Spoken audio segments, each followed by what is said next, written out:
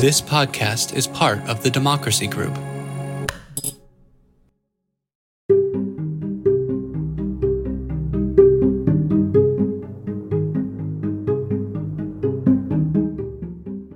This is Larry Lessig. This is the third season of the podcast, Another Way. For much of this season, we focused on what we've called the POTUS 1 project, our effort to frame a commitment by the presidential candidates to fundamental reform. But this week, we're going to continue a conversation I started with my colleague, Jason Harrow, about the Supreme Court case that we will be arguing on May 13th by telephone to the Supreme Court, resolving finally the question whether presidential electors have a constitutional discretion to vote their conscience or whether they're obligated to vote as the state directs them through law. That's an important constitutional question. It's an important moral question. But it was a question that was very personal to the people that I will be speaking with today. 3 of the electors who were fined from the state of Washington for voting their conscience at the Electoral College vote on December 19th, 2016. These electors are our clients in the first case that the court will hear, Chiafalo versus Washington. And so in this podcast, we're going to hear something from them, in their own words, about why they were doing what they did. Stay tuned.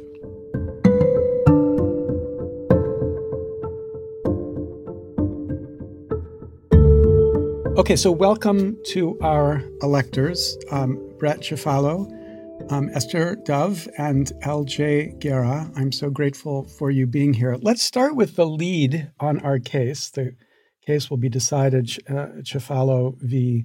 Washington. Brett, tell me a little bit about yourself. Nothing to do with the case, but just who are you? Well, I'm someone who's been involved in politics since I was 18 years old and had always been interested in the inner workings, for me, of the Democratic Party. I'm also someone whose career is in technology and always been fascinated by computers and systems, and I'm currently a crisis and incident manager with a major technology company. Okay, and Dove, tell us a little bit about you. I have done a lot of things in my life. I've walked across the country for world peace. I have been a mental health counselor. I now live at Esperanza, which is a senior living place in Seattle, Washington. Wow. So you guys have been in the middle of the initial hotspot around this pandemic. So was your site hit by that?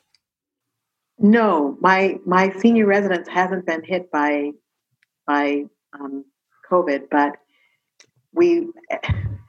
the reason I'm on computer right now is because I'm at my church because they closed off our computer access at my building. So that's my story.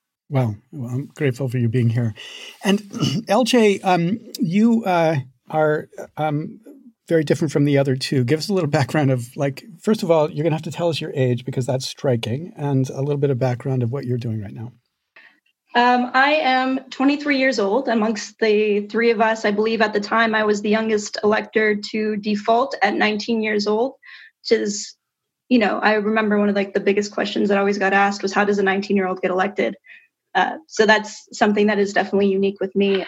Currently, I work as a public affairs manager for a government organization. And by that, I work in the military, which I don't talk about often just because I try to keep my military side separate from anything political, up until I finally do my service and I've finished serving, which will probably be a while from now.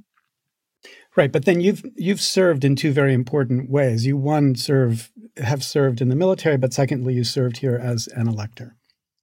Okay, so you 3 electors were joined by a 4th who also voted contrary to their pledge, but the 4th is not part of our case.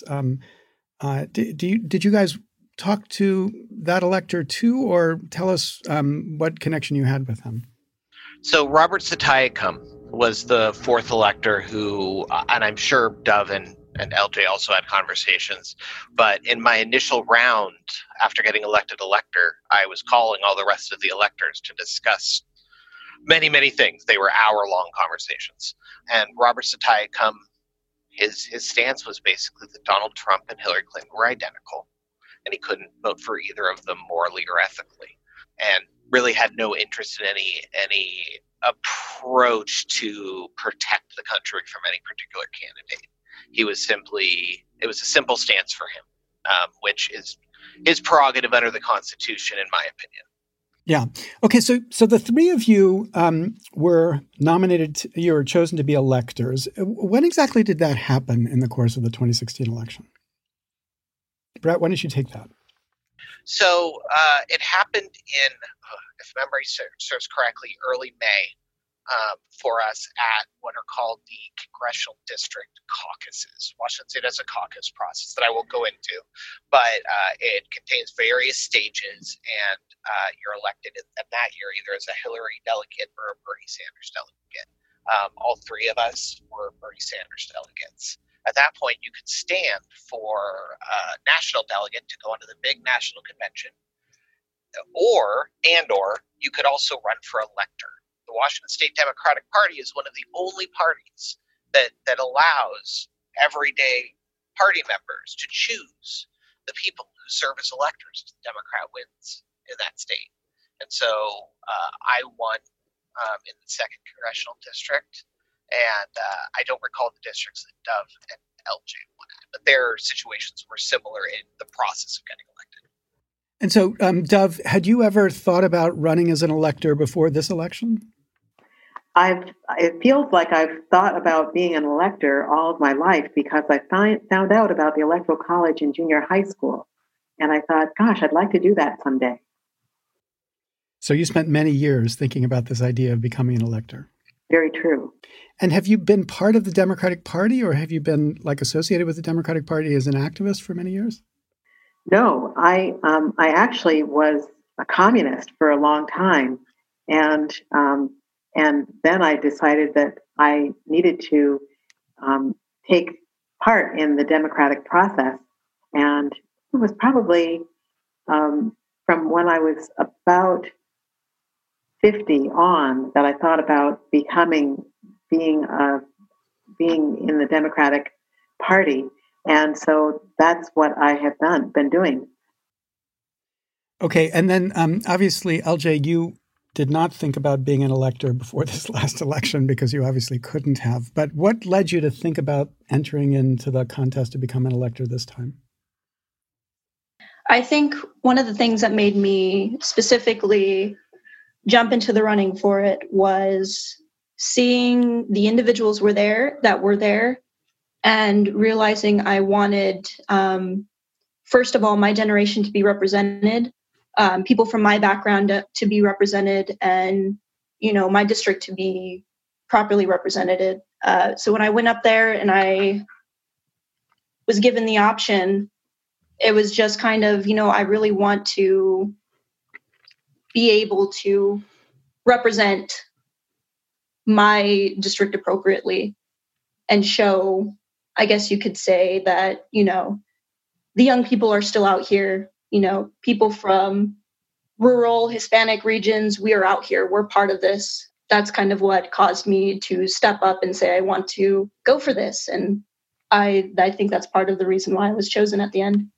So when you ran to be to be an elector, at some stage, Washington law says you're supposed to pledge to support the nominee of the party. Tell us about that. Let's start with LJ. For that, I do remember that really clearly. I remember receiving an email that was basically a piece of paper that stated we were required to vote the way that basically required to vote for Hillary Clinton. I actually still have that document saved. And I remember seeing that, and it was just kind of like a very big, that didn't sit right with me. So this document you received before the election or after the election? This was received sometime in the primaries. I believe it was right after, I can't recall if I received the document right after Clinton had been chosen or if it was prior to her being chosen. I'd have to look at the timestamp on the email that I received. I still have that email documented, but that I do remember receiving that and being told we had to sign that agreement, and it just not sitting very well with me at the time. At the time you received this form asking you to make a pledge to support Hillary Clinton, it wasn't clear necessarily that Hillary Clinton was going to be the nominee. No, most people thought that she would. But regardless, you were going to be a Democratic elector. When you signed up to be a Democratic elector, did you think that you were going to vote for somebody other than a Democrat when you actually came to vote in the Electoral College?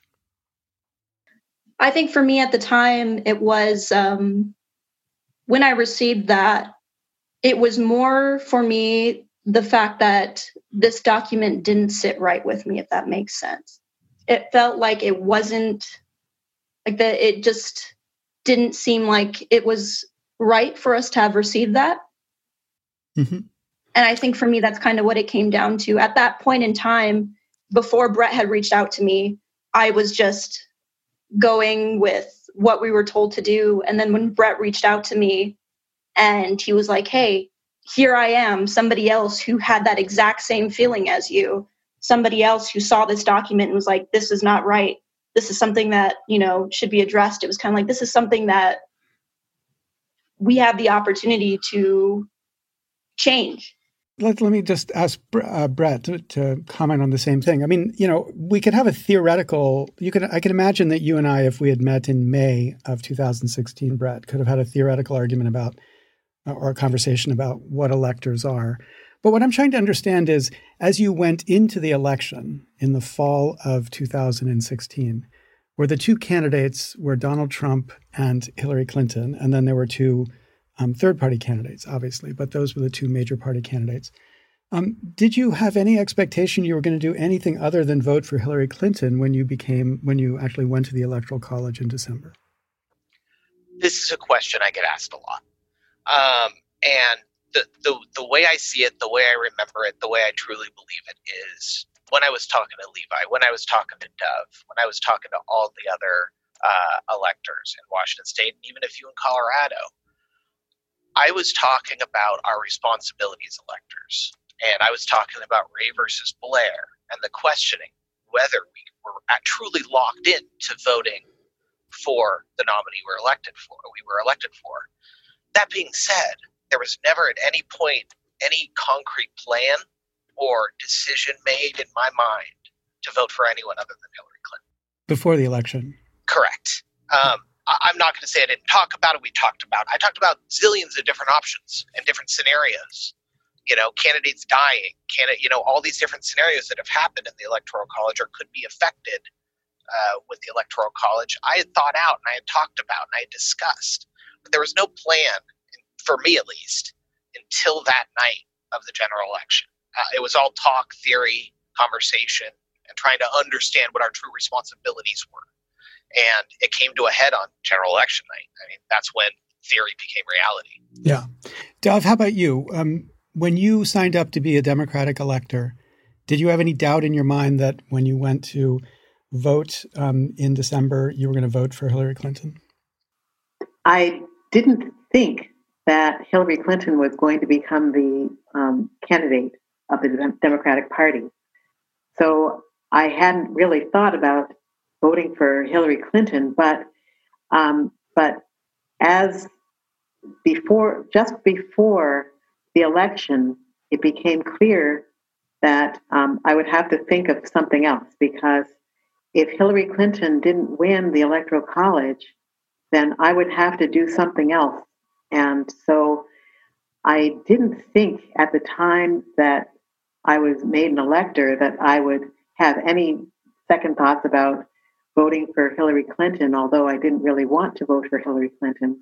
Well, that's just to be clear, you originally wanted to vote for Bernie Sanders, right? That's right. Okay, so when Bernie was not the nominee, but you were going to be the Democratic elector, at least in the world I was living in 2016, most people thought Hillary Clinton was going to win.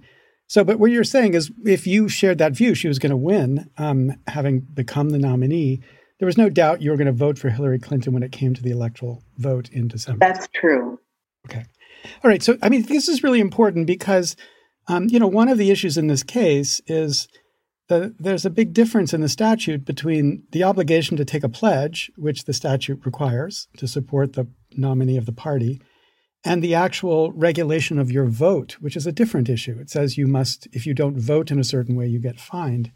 And we've maintained, because that's what I understood from the very beginning, that when you made your pledge honestly. You honestly pledged that you were going to vote for the Democratic nominee, who you might have wanted Bernie Sanders to be the nominee. Many people obviously did. But Hillary Clinton was the nominee. So you intended in that pledge to do what you promised. But the election changed everything. On election night, when it was clear Hillary Clinton had won the popular vote, but was not going to win in the Electoral College, that's when all of these conversations began. Is that right, Brett? I remember you telling me that specifically. Yes. As I mentioned earlier, I'd been talking to some Colorado electors too. And the reason it was Colorado is because Colorado is one of the only other states that selects electors the same way that Washington does. And I had been talking to someone named Michael Baca, who we all know is part of the co-case, I guess. I don't know what the term is for it.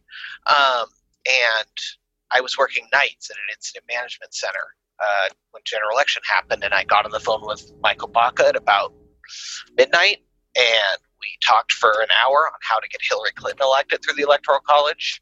Came up empty, and decided that the only option at that point was to take a stand against Trump and trying to only make it so he got 269 electoral votes. Okay, so if he got 269, what would happen then? So what happens then, per the Constitution, is the House of Representatives then, when they meet to count the electoral votes, they count the electoral votes, and if they get to 269 and no above, then each delegation, not state, but delegation in the House of Representatives gets a single vote towards president. And they get to choose, not from the top 2 electoral vote getters, but the top 3. And in that case, each delegation will place one vote, and someone has to get, is it 25 or 26? It's either 25 or 26 state delegations. 26. 26, thank you. And if they get that person becomes president. If nobody gets that, and the Senate at the same time has done the same thing for vice president, and the vice president, because it's incredibly complicated. Yeah, it gets complicated. Basically, the House of Representatives votes. Okay, so but to be clear, so the first thing you thought about is, okay, you guys are behind in the Electoral College. Hillary Clinton is, though she's won the popular vote. Was there some maneuver to get her to win in the Electoral College? We've since discovered, this is really interesting history, practically in every election, but really quite aggressively in 2000. People tried to persuade the electors who were supporting George Bush to switch to support Al Gore because they wanted to make an argument that the winner of the popular vote should win the electoral vote. So when you first recognized that there was this inversion, Hillary Clinton won the popular vote, but she had lost the Electoral College vote, did you at that stage think, well, maybe what we should do is try to persuade some Republican electors to switch sides, that they were supporting the person who actually won the popular vote? Absolutely. Michael Baca and I discussed that for at least an hour, if not more. But what we kept coming back to is, given the toxicity that was thrown against Hillary Clinton during the election, especially on the Republican side, and given that most electors are party insiders, we didn't see any math that would get us one Republican elector to switch for Hillary Clinton, let alone the 37 required. The math just didn't work for us. We didn't see any way to do that. And we were sad about it, but at the end of the day, we were trying to save, the country in our mind. So sometimes you have to give up on the best plan, the best outcome, and go for the least bad one. Yeah.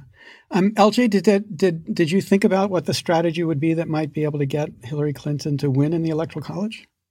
I believe a lot of that, Brett is the individual that specifically should be credited for a lot of the thought and a lot of the work that went into that. I think he was probably the main person who rallied us together and brought us together and put in most of the thought into everything and really figured out a way to get plans put into action. And so I think Brett would probably be the individual to credit a lot for that. Of course, there was some thought that I would put into it, but Brett, honestly, he was genuinely, I think, the person who did a lot of the planning and gathering and reaching out to individuals during that time. But did you have any contact with other electors outside of the Colorado electors? Did you know anybody else who was an elector? Yeah, there were a few smatterings of them in other states. But for example, like New York and California, those are both electors that are chosen by very, very, very elite people in the party. So most of them were not necessarily as open to talking. So, actually, funny enough, I did have contact with the Alaskan Democratic electors, and that's all I can remember. I don't remember having contact as of general election night. Obviously, as Hamilton electors rolled out, we ended up having contacts with almost everybody. But before the general election, no, it was pretty much just Colorado. LJ? Yes, I think for me, as Brett was saying, before the general election, other than, maybe a few conversations with Brett here and there, I hadn't really talked with any other electors. I do recall after general election, I did speak with two electors that were both for Utah, both Donald Trump electors, Republican electors in the state of Utah that I had talked to after the general election. And so did you talk to them about the idea of supporting Hillary Clinton or this third strategy, which we're going to talk about in a second? Our conversation was more about the third strategy, specifically because they were Republican electors. So the first strategy was definitely not a plan that they were very open to. Mm-hmm. And Dov, I take it you didn't have a different conversation with any elector or anybody you thought you might be able to persuade to flip from Donald Trump to Hillary Clinton?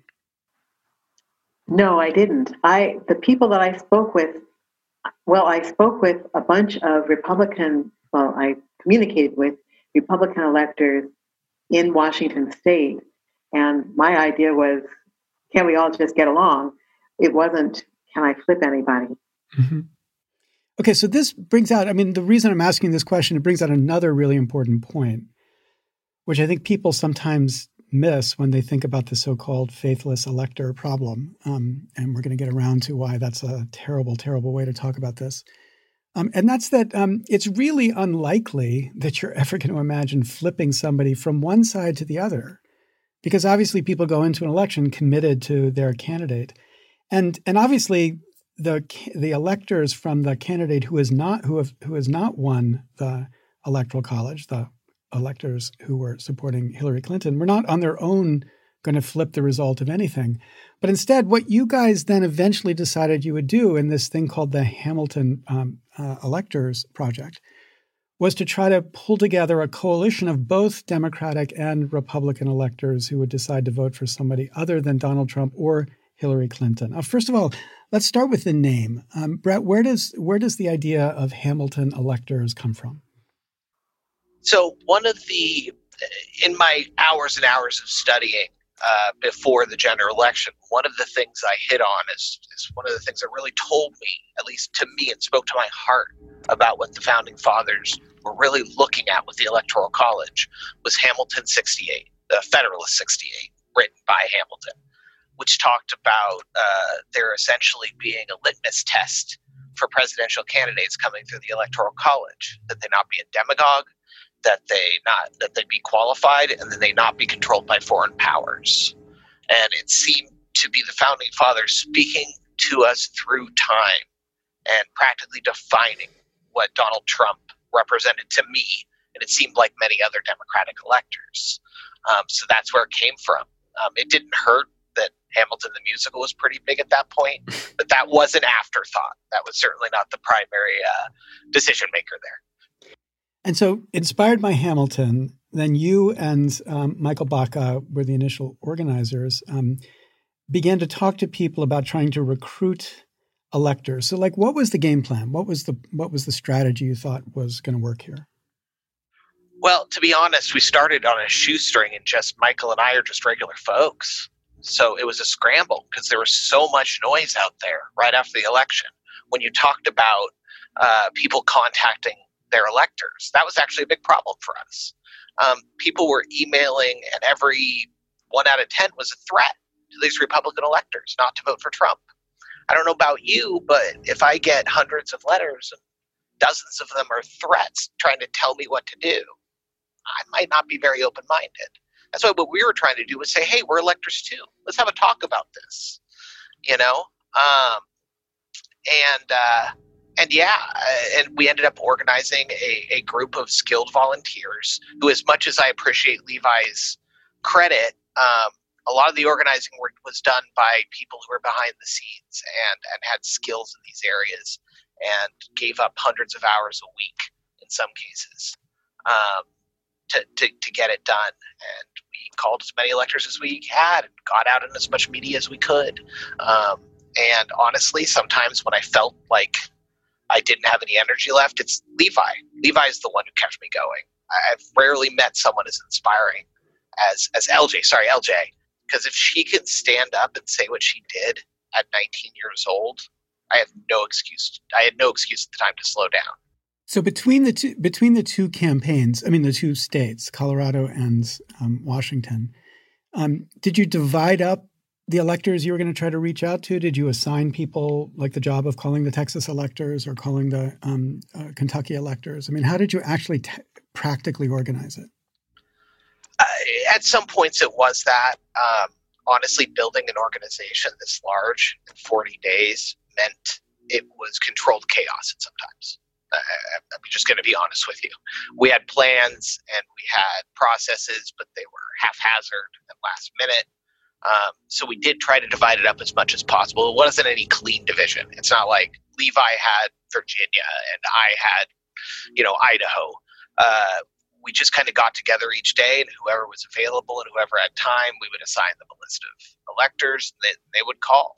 And they'd always try to call with compassion. That's the one thing we made sure of. This was never going to be an attack on an elector. This was trying to get to their better nature, especially since we heard from many of them that they were concerned about Donald Trump too.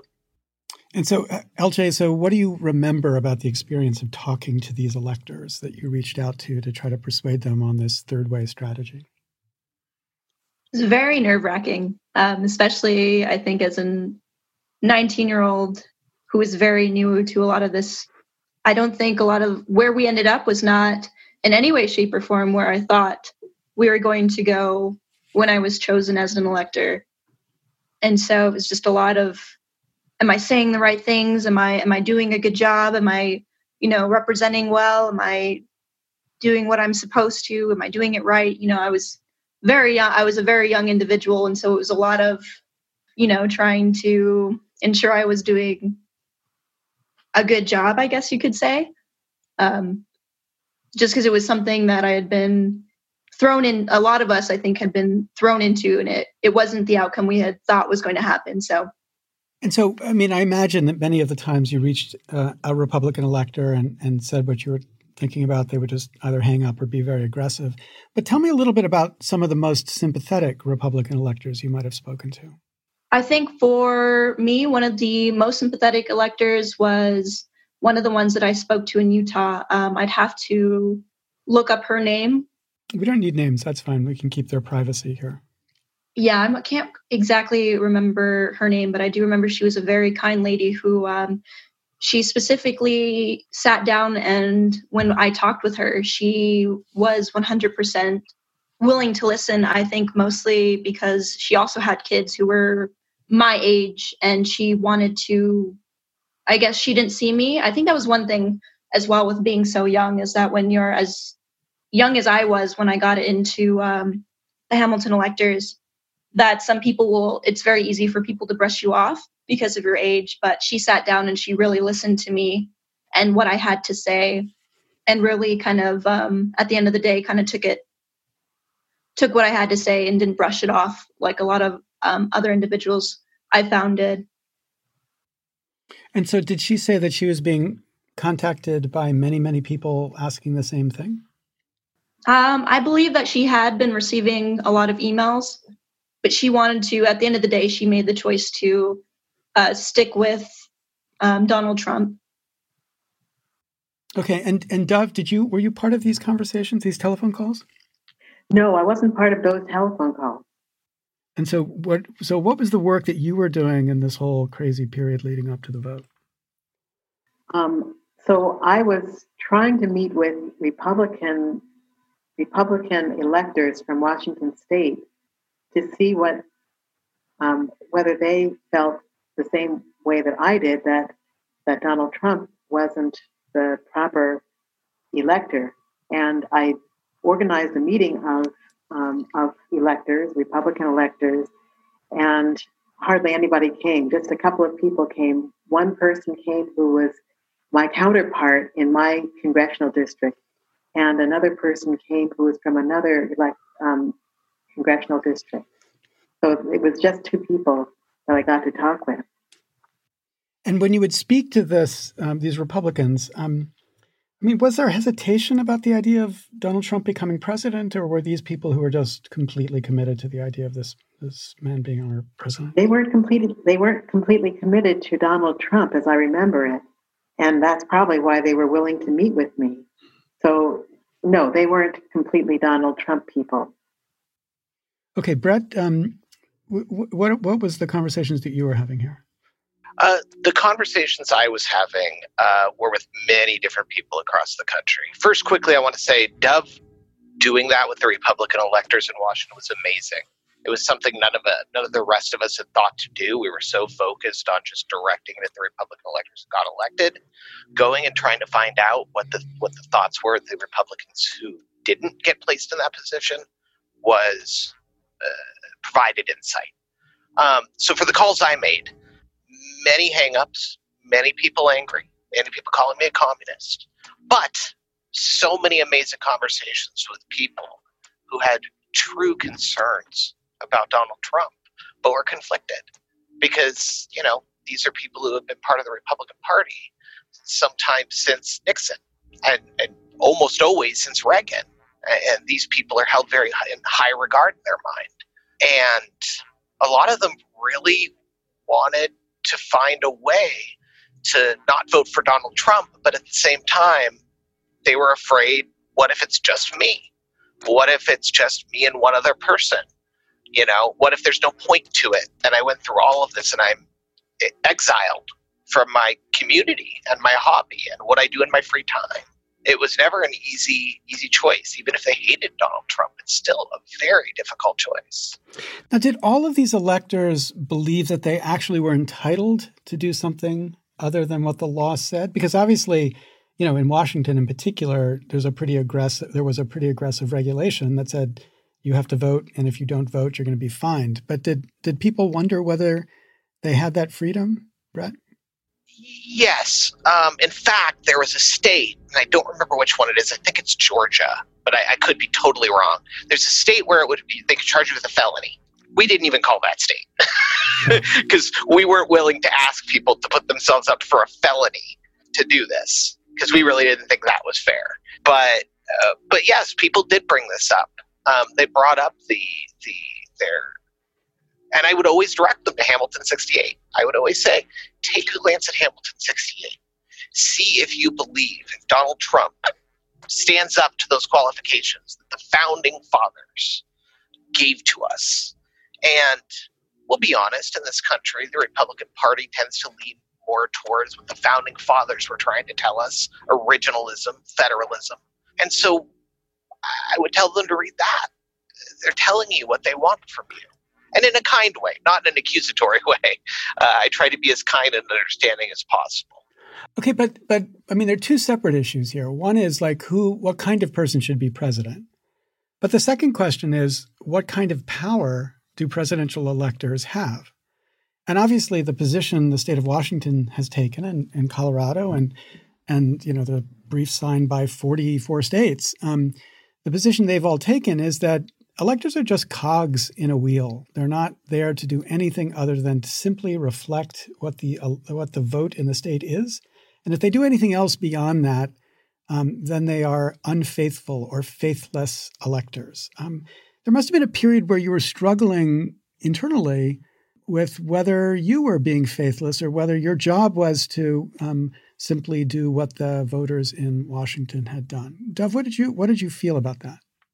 My feeling was that since I had heard about the Electoral College from junior high school, my feeling was that I was supposed to vote my conscience, and I was supposed to, and that vote was going to be completely independent of the Democratic Party, of Washington State, even of the federal government. It was going to be my considered opinion. And so when I got that notice in the mail about I was going to be fined, I thought, what is this? And I didn't believe that it was possible for them to do this to me. So, but then again, if I hadn't signed it, I wouldn't be allowed to vote my opinion. So I felt very conflicted about that. Okay, let me restate the question then. Okay. So LJ, you were instructed by the law of Washington that you were supposed to vote for Hillary Clinton, even though Hillary Clinton was not going to win, and even though you might have done something different to bring about a victory for somebody who is better than Donald Trump. When you read this instruction where you were told this is what you should do, did you wonder to yourself, am I allowed to do something different? Did you wonder, was it my right to actually exercise my discretion? I think similar to Dov, I think a lot of young individuals, when they do learn about the Electoral College, and a lot of people in general, when they learn about the Electoral College, especially, the reason why I say this is because there was a video that was going around that I remember a lot of people sharing that stated basically that the electors were like the last stand and that they could vote how they wanted to. And so I think a lot of people have that misconception that electors are allowed to do that. And so many people don't even realize that there are rules that are stopping electors from doing that. Yeah, I mean that's the whole question, that our case is addressing, whether those rules are constitutional or not. But I think that what's striking, I hadn't realized this until I'd started researching for this case, but the surveys that are done of electors show that the vast majority of electors actually believe that they have a freedom, a discretion. But the vast majority of Americans think that they have no discretion at all. And so, Brett, you were at the middle of explaining this in many contexts. I know on television as well as to people directly. What was your experience in that conversation? So my experience is being a giant nerd, and I am. As soon as I was elected elector, I dove into everything I could find. The Senate debates, about the 21st Amendment, I think. It's been a while. Hamilton, Hamilton 68, everything I could put my hands on. And I soon realized that it was clear that the Constitution intends electors to have complete freedom to vote for who they think is the best candidate. And that is constitutionally crisp and clear. While on the opposite side, the American people and the American culture have been lulled into believing that we simply go in there to push a button, and that's it. We're just automated systems. And what I always use the metaphor for when I was going out and talking about this is like the pull in case of emergency lever that was sitting there for 100, 200 years. And it's gotten dusty, and people have forgotten about it. But it doesn't mean it still doesn't work when you pull it. Yeah. I think this is an important distinction, right? There are many people at the framing, and Hamilton 68 is the most famous, but there are other people too, who had this image of, a bunch of white male property holders getting together as electors and just reflecting and deliberating on who they thought the best candidate was going to be and then voting for that person. And, that might be what the public wanted, but it wasn't necessarily what the public wanted. And so at the one extreme, there's this view of total, independence and freedom. And then the other extreme, which is what the states are arguing, is that you're just cogs. You have to vote as you're told to vote. And indeed, Colorado has changed its law so that now when you hand in your vote, if you haven't marked the right box, the only box there, then your vote is discarded and you are considered to have vacated the office and somebody else is appointed in your place. So it's an automatic system. But the third view is this kind of safety valve view, or pull in case of emergency view, which says that, most times you're going to go ahead and vote as you guys intended when you first were appointed to vote for the candidate that wins in your state.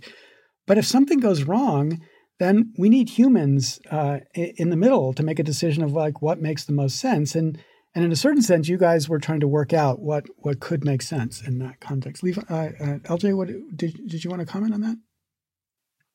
One thing I thought that was interesting, I remember I was in college at the time. I was sitting down and I remember listening to the next table over, and it was a conversation that I would constantly hear over and over from other individuals. But after the general election, people making the comment that, we still have the Electoral College. We still have the Electoral College. It's not over yet. We still have the Electoral College. We still have electors. And I remember sitting there and that being constantly brought up. And I thought that was always interesting.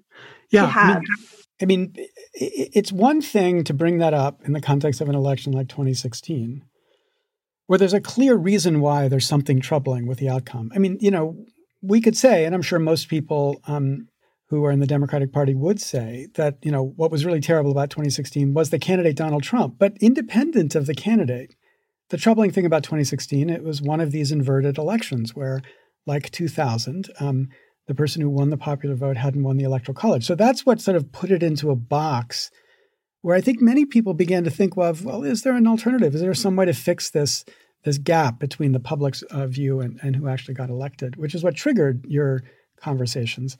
But we can think of lots of other cases where it's even clearer. I mean, in our history, the largest number of anomalous votes is the way we try to refer to it neutrally.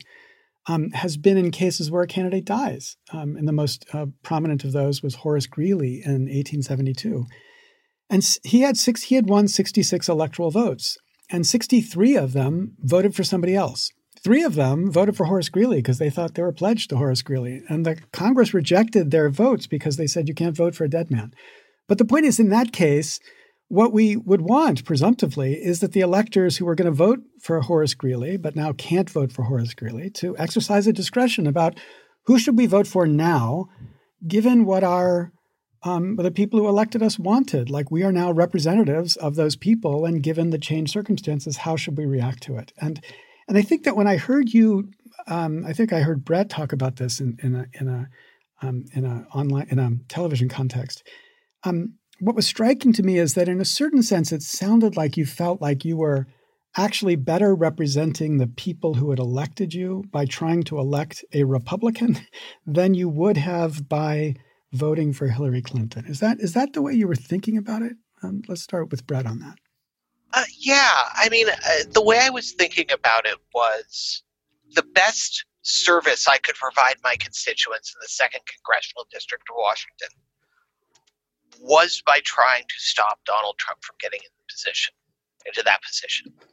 I knew the majority of Washingtonians were terrified by Trump, did not support him.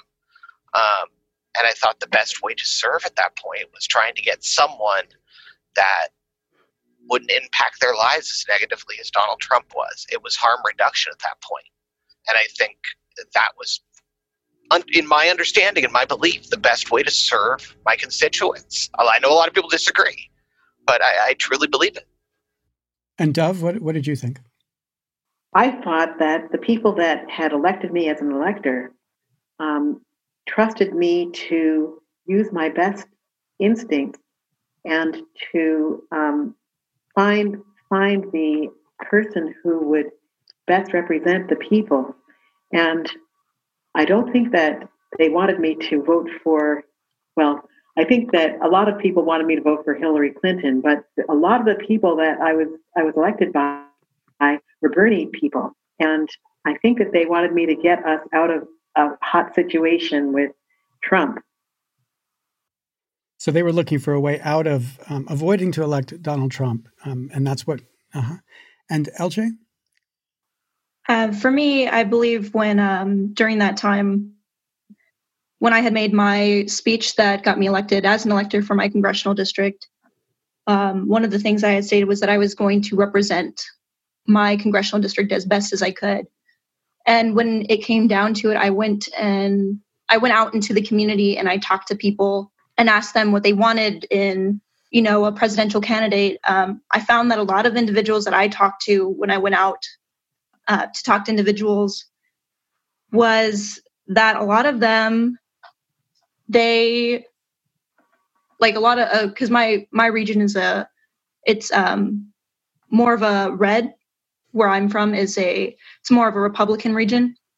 A lot of them, even as Republicans, may not have necessarily liked Donald Trump, but he was, the option that was given to them.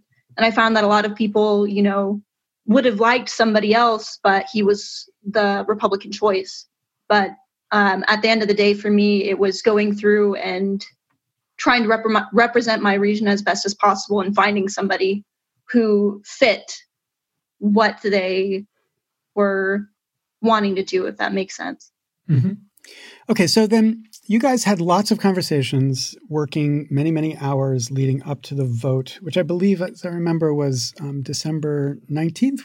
That was it, right? That's right. And in that process, again, to make sure everybody understands the strategy, you were clear Hillary Clinton was not going to win because there was not a gaggle of 37 Republican electors who were willing to say, I'm going to vote for the Democrat because the Democrat won the popular vote. So the best option from your perspective was not on the table. The strategy, the plan was, if you can get enough electors from the Republican Party to join you to deny Donald Trump the majority, then the candidate that the House would have a chance to vote among would include Donald Trump, Hillary Clinton, and some third candidate, the person who received the most of these alternative electoral votes. And so you were working to get them to vote with you. Why was it important that there be Democrats as part of this strategy, as opposed to just asking 37 Republicans to vote for somebody other than Donald Trump? What was the symbolic importance of making it something that seemed to have both Democrats and Republicans? Brett, let's start with you.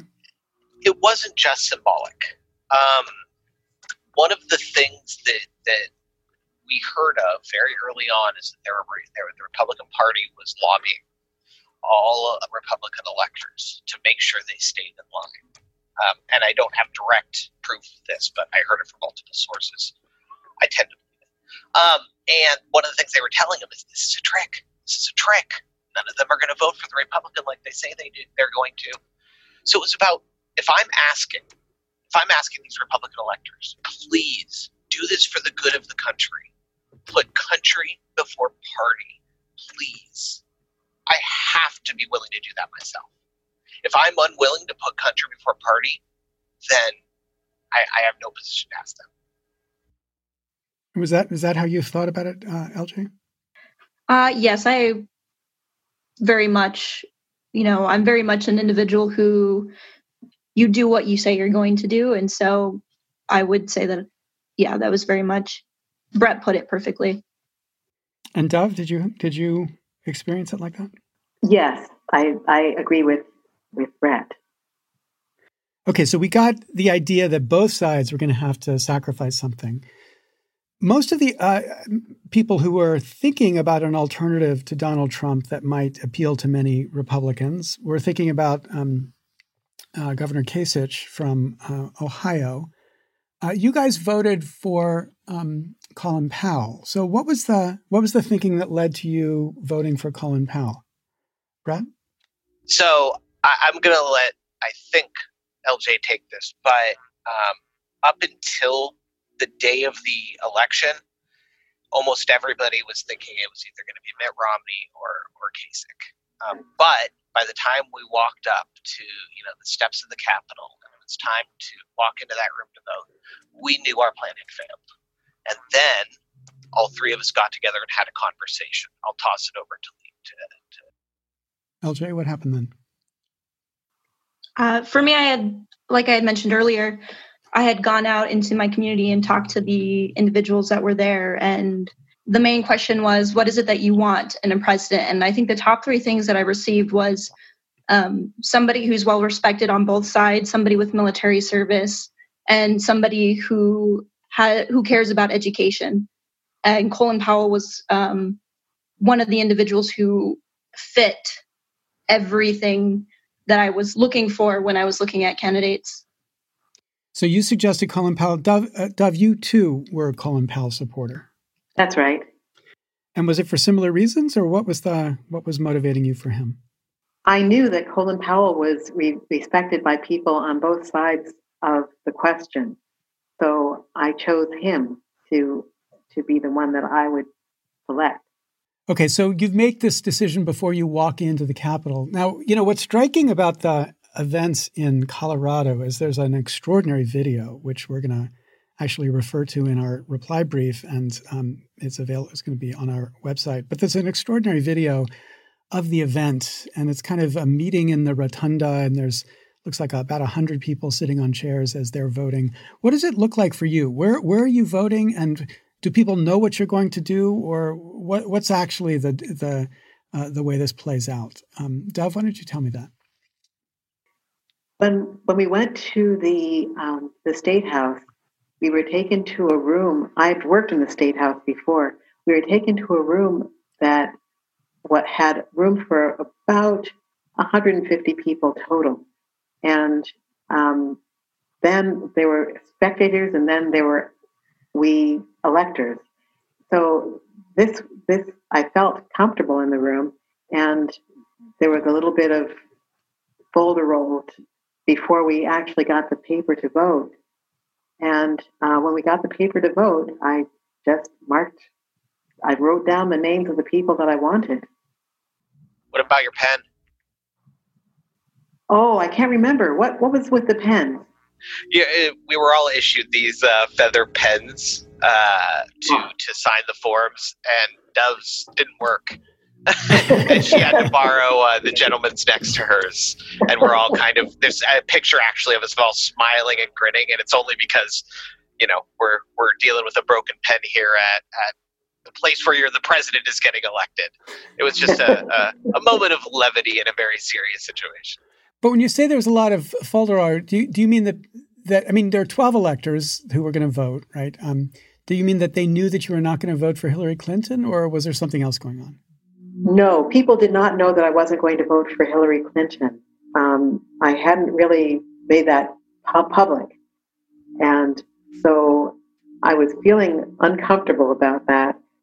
And I actually, up until the moment that I wrote down what I wrote down, I didn't know what I was going to do.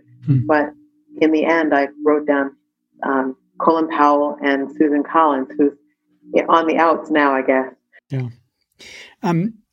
Brett, people must have known what you were going to do. Yeah, absolutely. And just to give you a little broader understanding of what it looked like that day, I got there a few hours early, and there were already hundreds of demonstrators there covering the Capitol steps, covering the internal steps. They took us into a room with the Secretary of State, who, while she's a Republican and I disagree with her quite a bit, she treated us with utmost respect, even knowing what I was going to do.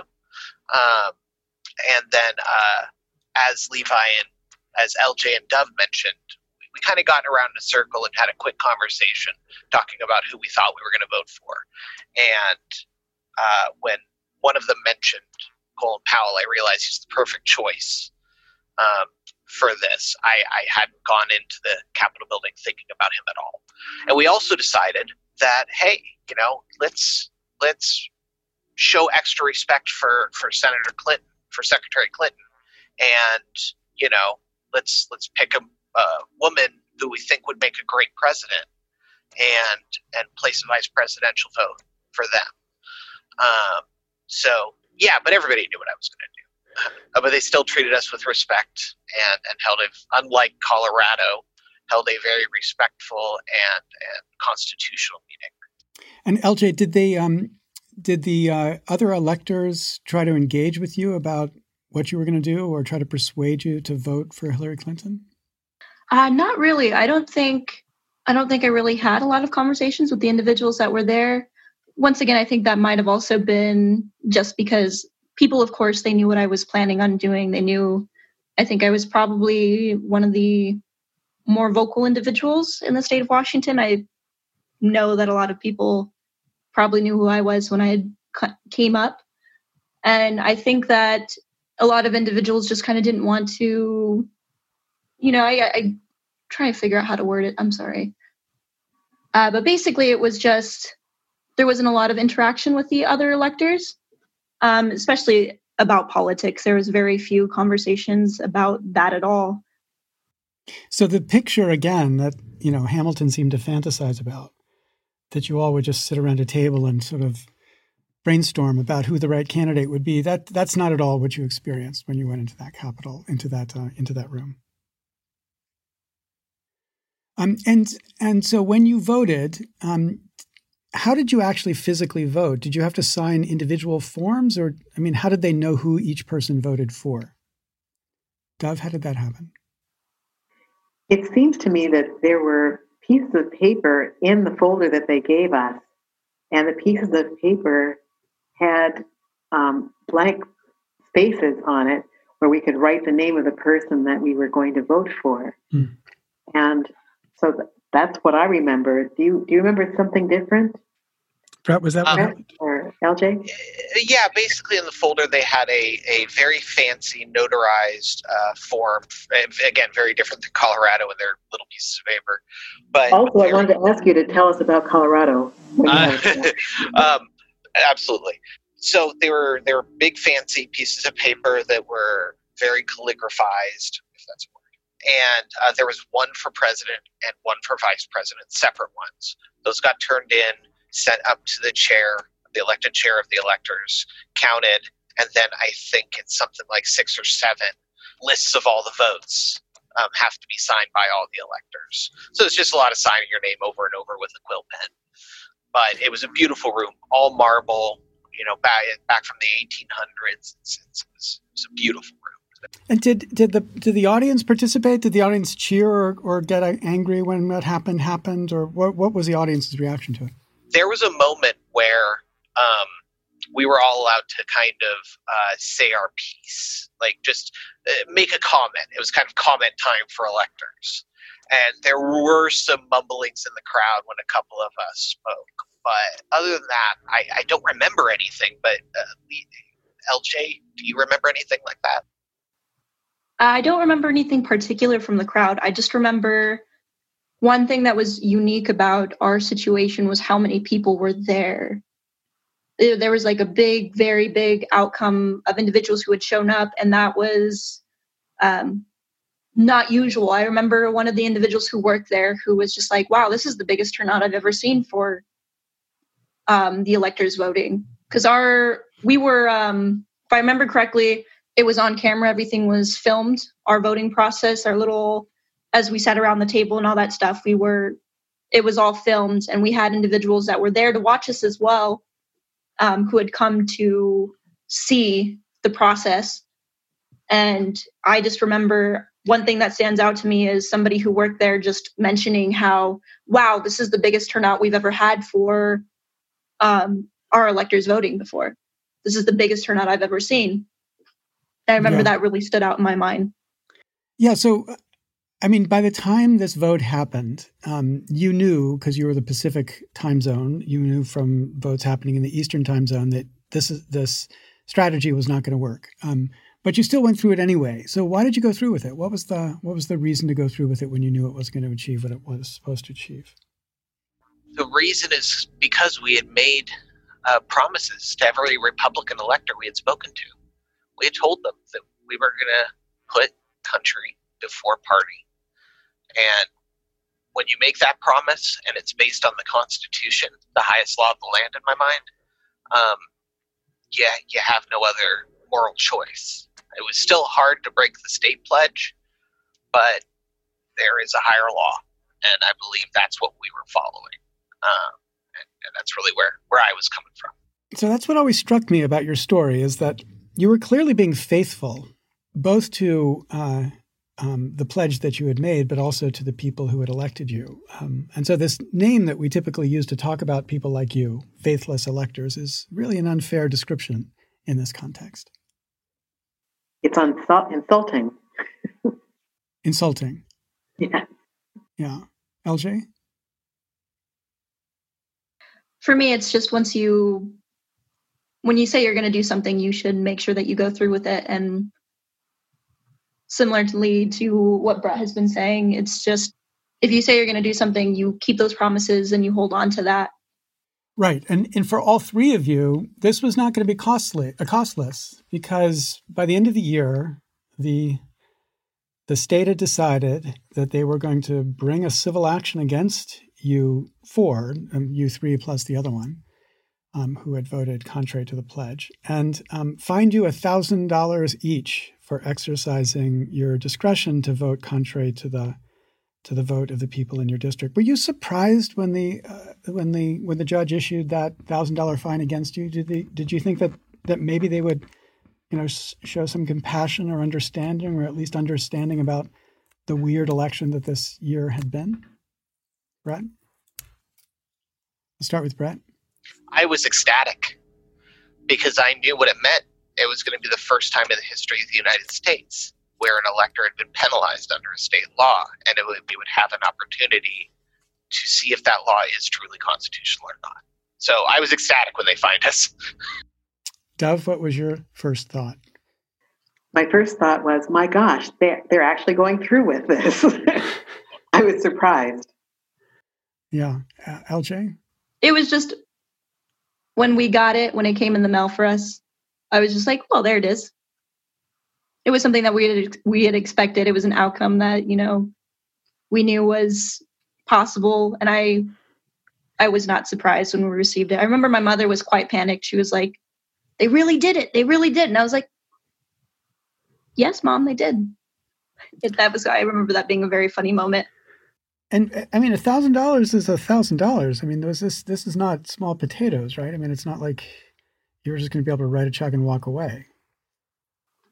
That is correct. Especially, I come from a very big family that lived constantly paycheck to paycheck. There was a period where we were homeless when I was in high school, and I was the only one who was working.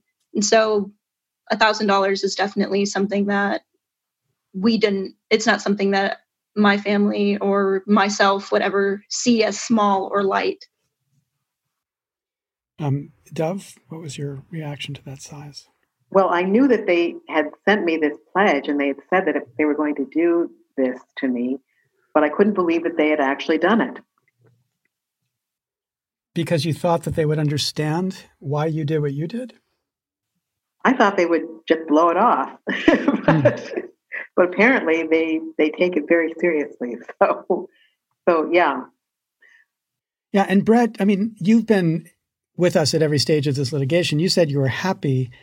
You were happy because you knew that at least now there was a clear claim that you would have to be able to challenge this whole system, and that it would not be possible for a court to ignore it by something like standing or some other reason why they weren't going to consider the case. Is that what you meant by being excited?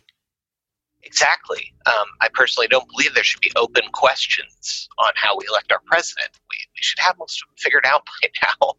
And I think this is one that has avoided that over our history and needs to be answered, bottom line.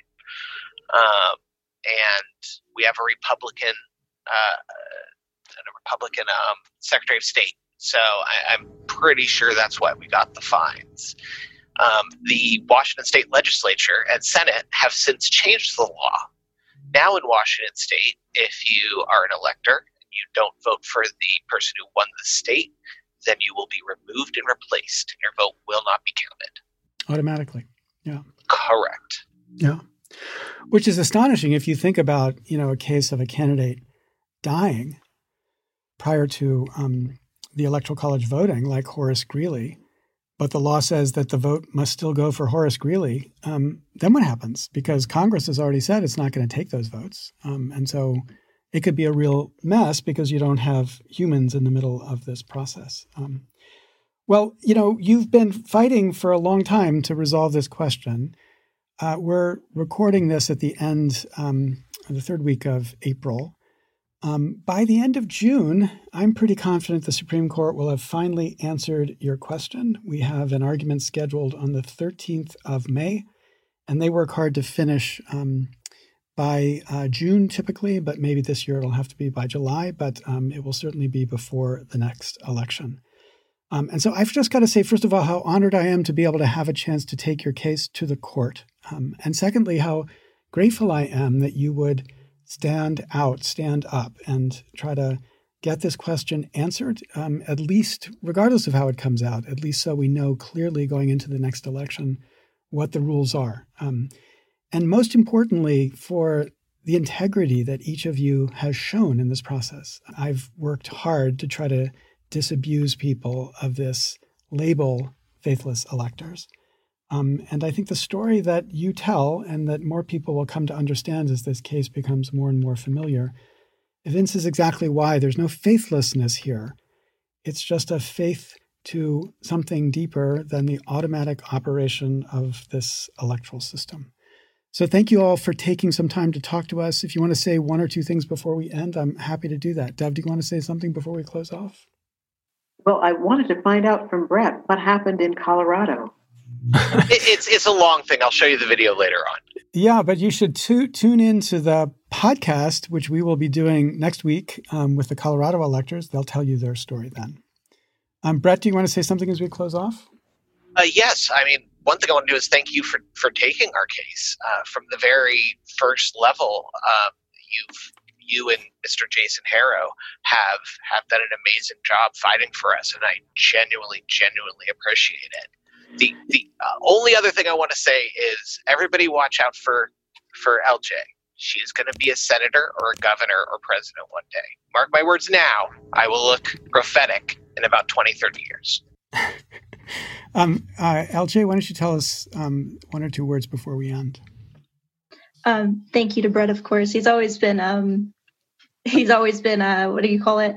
He's always, since the start of this, he's always been an individual that I looked up to for what he chose to do and the way that he was able to rally and plan all of this. And I know that, he may not have been the only person working on it, but he was the start. He was the person who planted the seeds for everything to go into motion. And of course, a thank you to you for taking our case and for sitting down and having these conversations with us.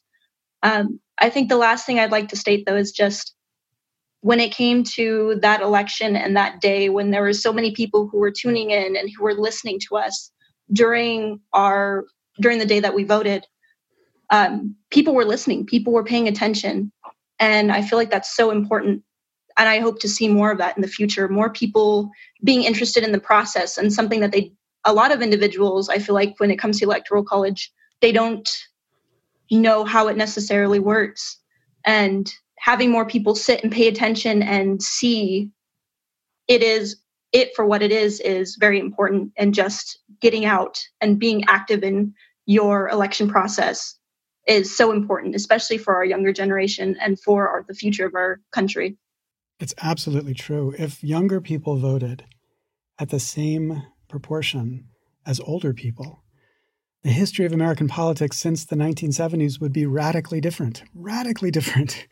And of course, so that's really what's so important. And, LJ, to have, you in this case is really important because obviously you speak for a generation which is increasingly at risk because of our politics. So Equal Citizens took this case, obviously. Jason Harrow and I took this case after it had been clear they were going to fine you. But you guys were represented by an extraordinary group of lawyers through this process who were defending you and making sure that as you took your steps, you were not going to be tripped or accosted. In Colorado, in fact, there was a threat of criminal prosecution against one of the electors. But Sumir Singla and Jonah Harrison, and was Hunter Abel with you guys at the time? I don't remember. So these lawyers have been with us through the whole time, and they've helped us frame the case and to build the argument and to really figure out how to present it in a way that makes it the most compelling. And so That's what I'm doing 24/7 between now and May 13th, when we will, by telephone, be having an oral argument. I'm joking that it's the only time I will make an oral argument to the Supreme Court in my pajamas. That's not true. I will be fully and appropriately dressed. But it's going to be a kind of odd presentation to be making it to justices on the telephone. But I'm honored, and I'm sure we're going to have an answer. And I'm optimistic we have an answer that affirms the great work that you did. So thank you so much, all of you. Thank you.